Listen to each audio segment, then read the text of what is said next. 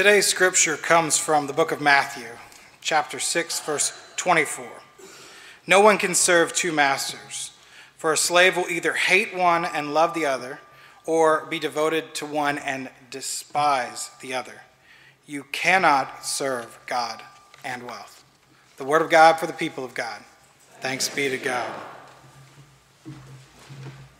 Thank you, Paul. Thank you, choirs, for beautiful music. I'm a little hoarse today. I might drink water from time to time, but it's not my fault. It's the Braves. Man, that was awesome. A preacher went into his church and he was praying to God. While he was praying, he asked God, "How long is 10 million years to you, oh God?" And he heard God's voice. God said, 1 second. The next day, the preacher asked God, "How much is $10 billion to you?" And God, again, the voice of God, he heard it. It said, "A penny." And the next day, the preacher asked God again, "God, can I have one of your pennies?" And God replied, "Just wait a sec." We find ourselves, that's the only bad preacher joke I'm telling today, I promise. We're in the midst of a series called Treasure. And over the course of 4 weeks, we're going to focus on the stewardship of our resources. This is our stewardship series. I was talking to somebody from the church this week out in the parking lot, and I mentioned that I was preaching. And he said, "Oh, what are you preaching on?" And I said, "Money." And his face changed a little bit. And he said, "I don't really like talking about money at church. I mean, I get it, but it's definitely not my favorite thing." And I said, "Well, it's my first time preaching about money, so wish me luck." And you know what he said? He said, "Good luck." So I don't think he's the only one in here, by the way, that doesn't really enjoy talking about money in church. I mean, why do you think that is? Why don't we like talking about money in here? Is it because it feels like maybe the church is asking for money all the time from the congregation for its own sake? Is it because it essentially feels like the pastor is asking you to keep him employed? Maybe you already give to the church, and you always have, and you don't need us reminding you again and again and again and again and again. Maybe for you, money is more of a private matter, and the church doesn't need to invade that part of my life. Or maybe there's something deeper. It's funny, the times I get most uncomfortable in church usually occur because something strikes a nerve. Something perhaps rings a little bit true, and I just don't want to talk about it. So whatever the reason, we don't like talking about money in church. And neither do I. You know, I've only been married a few months, but I can tell you, I don't know that I enjoy talking about money with Adair. I don't know that she enjoys talking about it with me. You learn a lot when you're newly married and you're talking about money. I've learned that I'm the spender and she's the saver. Maybe that's why I don't like talking about it. We were told in our premarital class that money is one of the biggest fights that we'd ever have. So far, we're just not talking about it, and I think it's going well. But you know what's more? I don't like talking about money with my family or my friends. Like as a middle schooler, it was fine. Can I have a couple bucks and go to the movies? That's one thing. But as an adult, I just don't want to talk about it. I just want to tell people we're fine. Let's talk about something else. Maybe some of you are in the same spot. Maybe some of you like talking about it and can. Maybe that's what you do. You just talk about money all the time, and that's fine. But I think probably more of us don't enjoy talking about money, especially in the sanctuary. The truth is, it causes kind of a lot of stress, maybe, or anxiety. I mean, I just think about Congress. It feels like every time we have a conversation about the budget, it isn't very nice or kind. It's kind of angry. Some might call it passionate. Things are at stake. Money causes emotion. It fuels passion and or rage. But money seems to be of ultimate concern. And sometimes it's just easier not to talk about it. And I find it interesting, Jesus has a way of getting us to talk about those things. I mean, the Gospel of Matthew can honestly carry the subtitle, "How to Talk About the Things You Don't Want to Talk About." Now, Matthew is the teaching gospel. It's known as the teaching gospel. Jesus is primarily a teacher. He's a lot of things, I know. But in Matthew, Jesus is primarily a teacher. Matthew is trying to get the audience to see that Jesus is the new Moses. And he has come down from the mountain with a new word and a new teaching. And sure enough, in Matthew chapter 5, Jesus had just called the disciples, and he goes up to a mountain, and he comes down with a new word and starts teaching a huge crowd. There are 5 major speeches in Matthew. And the first one, beginning in Matthew 5, possibly the most famous of all, starts with an S, ends with Sermon on the Mount. Which one is it? Sermon on the Mount. Kind of spoon-fed you that one. Jesus begins in chapter 5 with the Beatitudes. Blessed are the poor. Blessed are the grieving. Blessed are the hungry. Blessed are the merciful. But then he moves on kind of the harder teachings. The you've heard it said, but I tell you section. You've heard it said, you shall not murder. But I tell you that if you're angry with somebody, it's the same thing. You've heard it said, don't commit adultery. But I tell you, if you look at somebody else with lust in your heart, you've already committed adultery.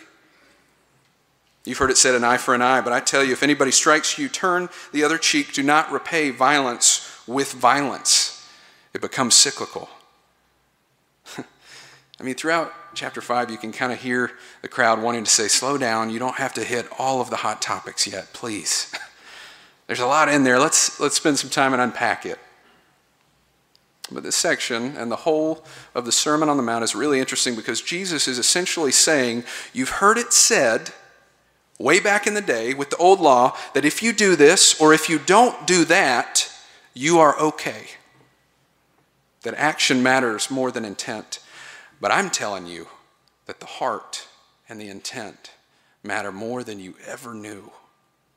Actually, I think it was always about the heart. And from there, Jesus talks about the dangers of trying to appear religious and good and prayerful. That part always makes me stand up a little straighter. And a few verses after the Lord's Prayer, Jesus tells the crowd, do not store up for yourselves what? Treasures on earth, for where your treasure is, there your heart is also.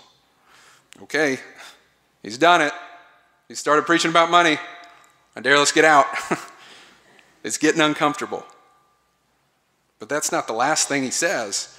What does he say a little bit after? It's our passage. Paul read it. No one can serve 2 masters. For a slave will either hate the one and love the other, or be devoted to the one and despise the other. You cannot serve God and wealth. You cannot serve God and wealth. The word used there for wealth is mammonos, mammon. What does that mean? Glad you asked. The New Testament was written in Greek, but that word is not a Greek word. It's a Hebrew word. Mammon is usually translated as wealth or riches or money or possessions.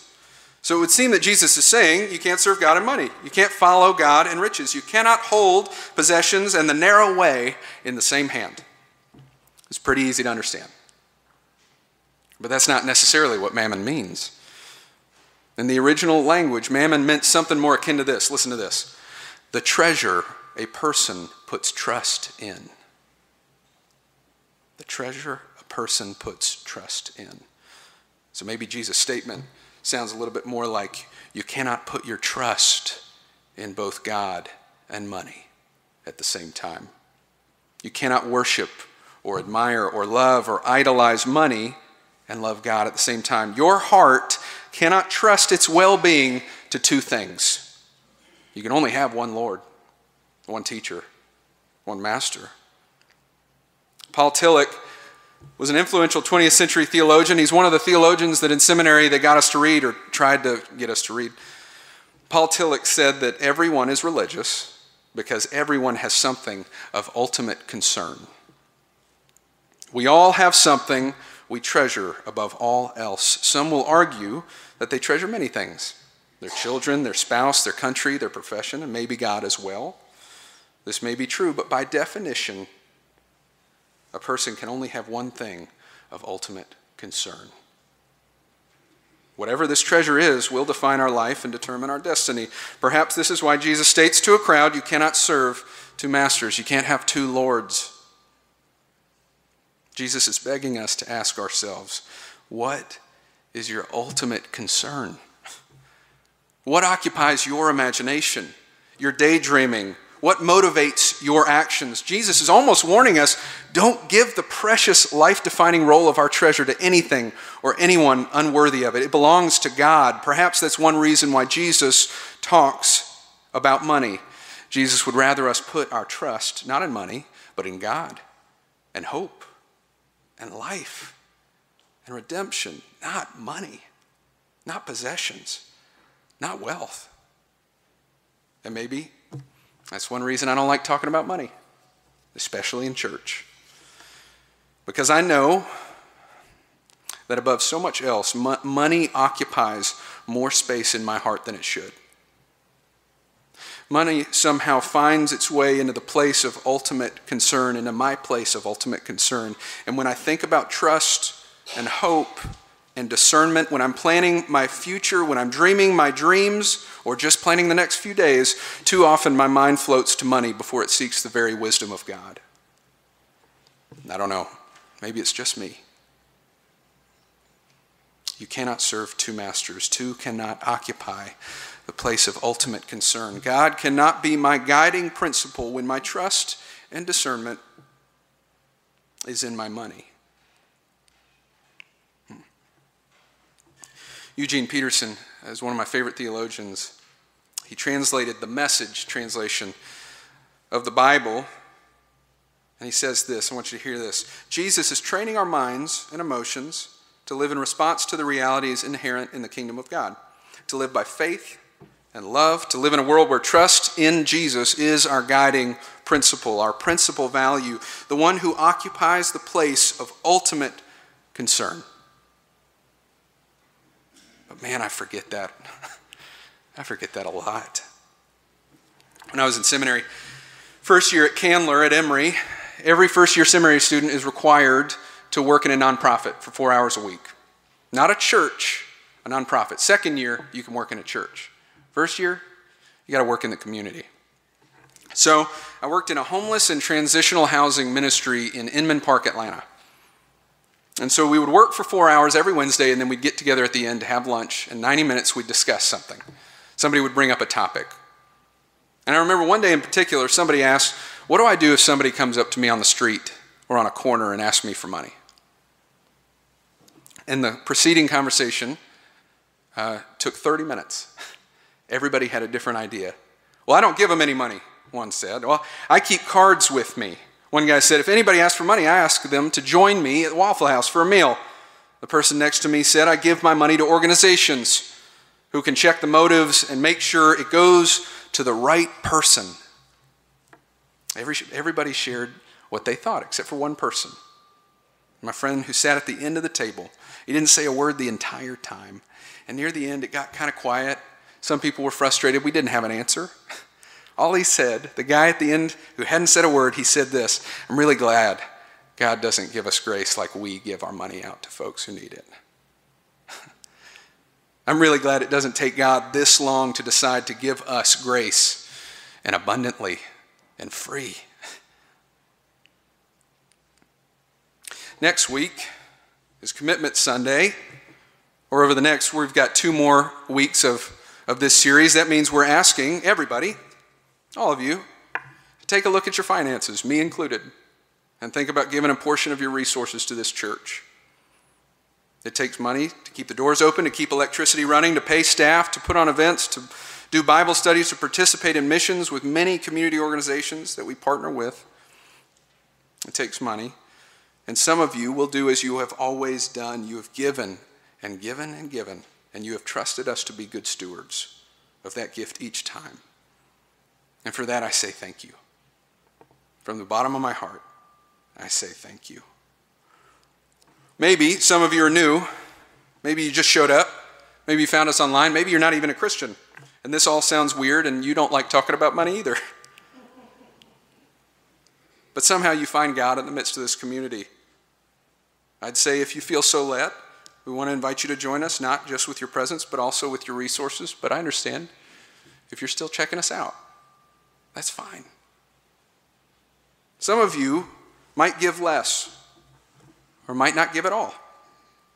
Some may see us as not having been good stewards of that gift in the past. Some of you may be angry at the institution, sad at leadership or the denomination, Or some of you may have just lost hope. If you're there, please let me say thank you for giving in the past and for sticking with us as long as you have. And let me say I hear you. I really do. But as long as human institutions are around, I think they'll be around for a while. They will succeed and fail. They will ebb and flow. Institutions will always disappoint God and others, and God will always try and figure out ways to reinvigorate, to re-energize, and relaunch. That is what the Wesleyan movement was in the beginning.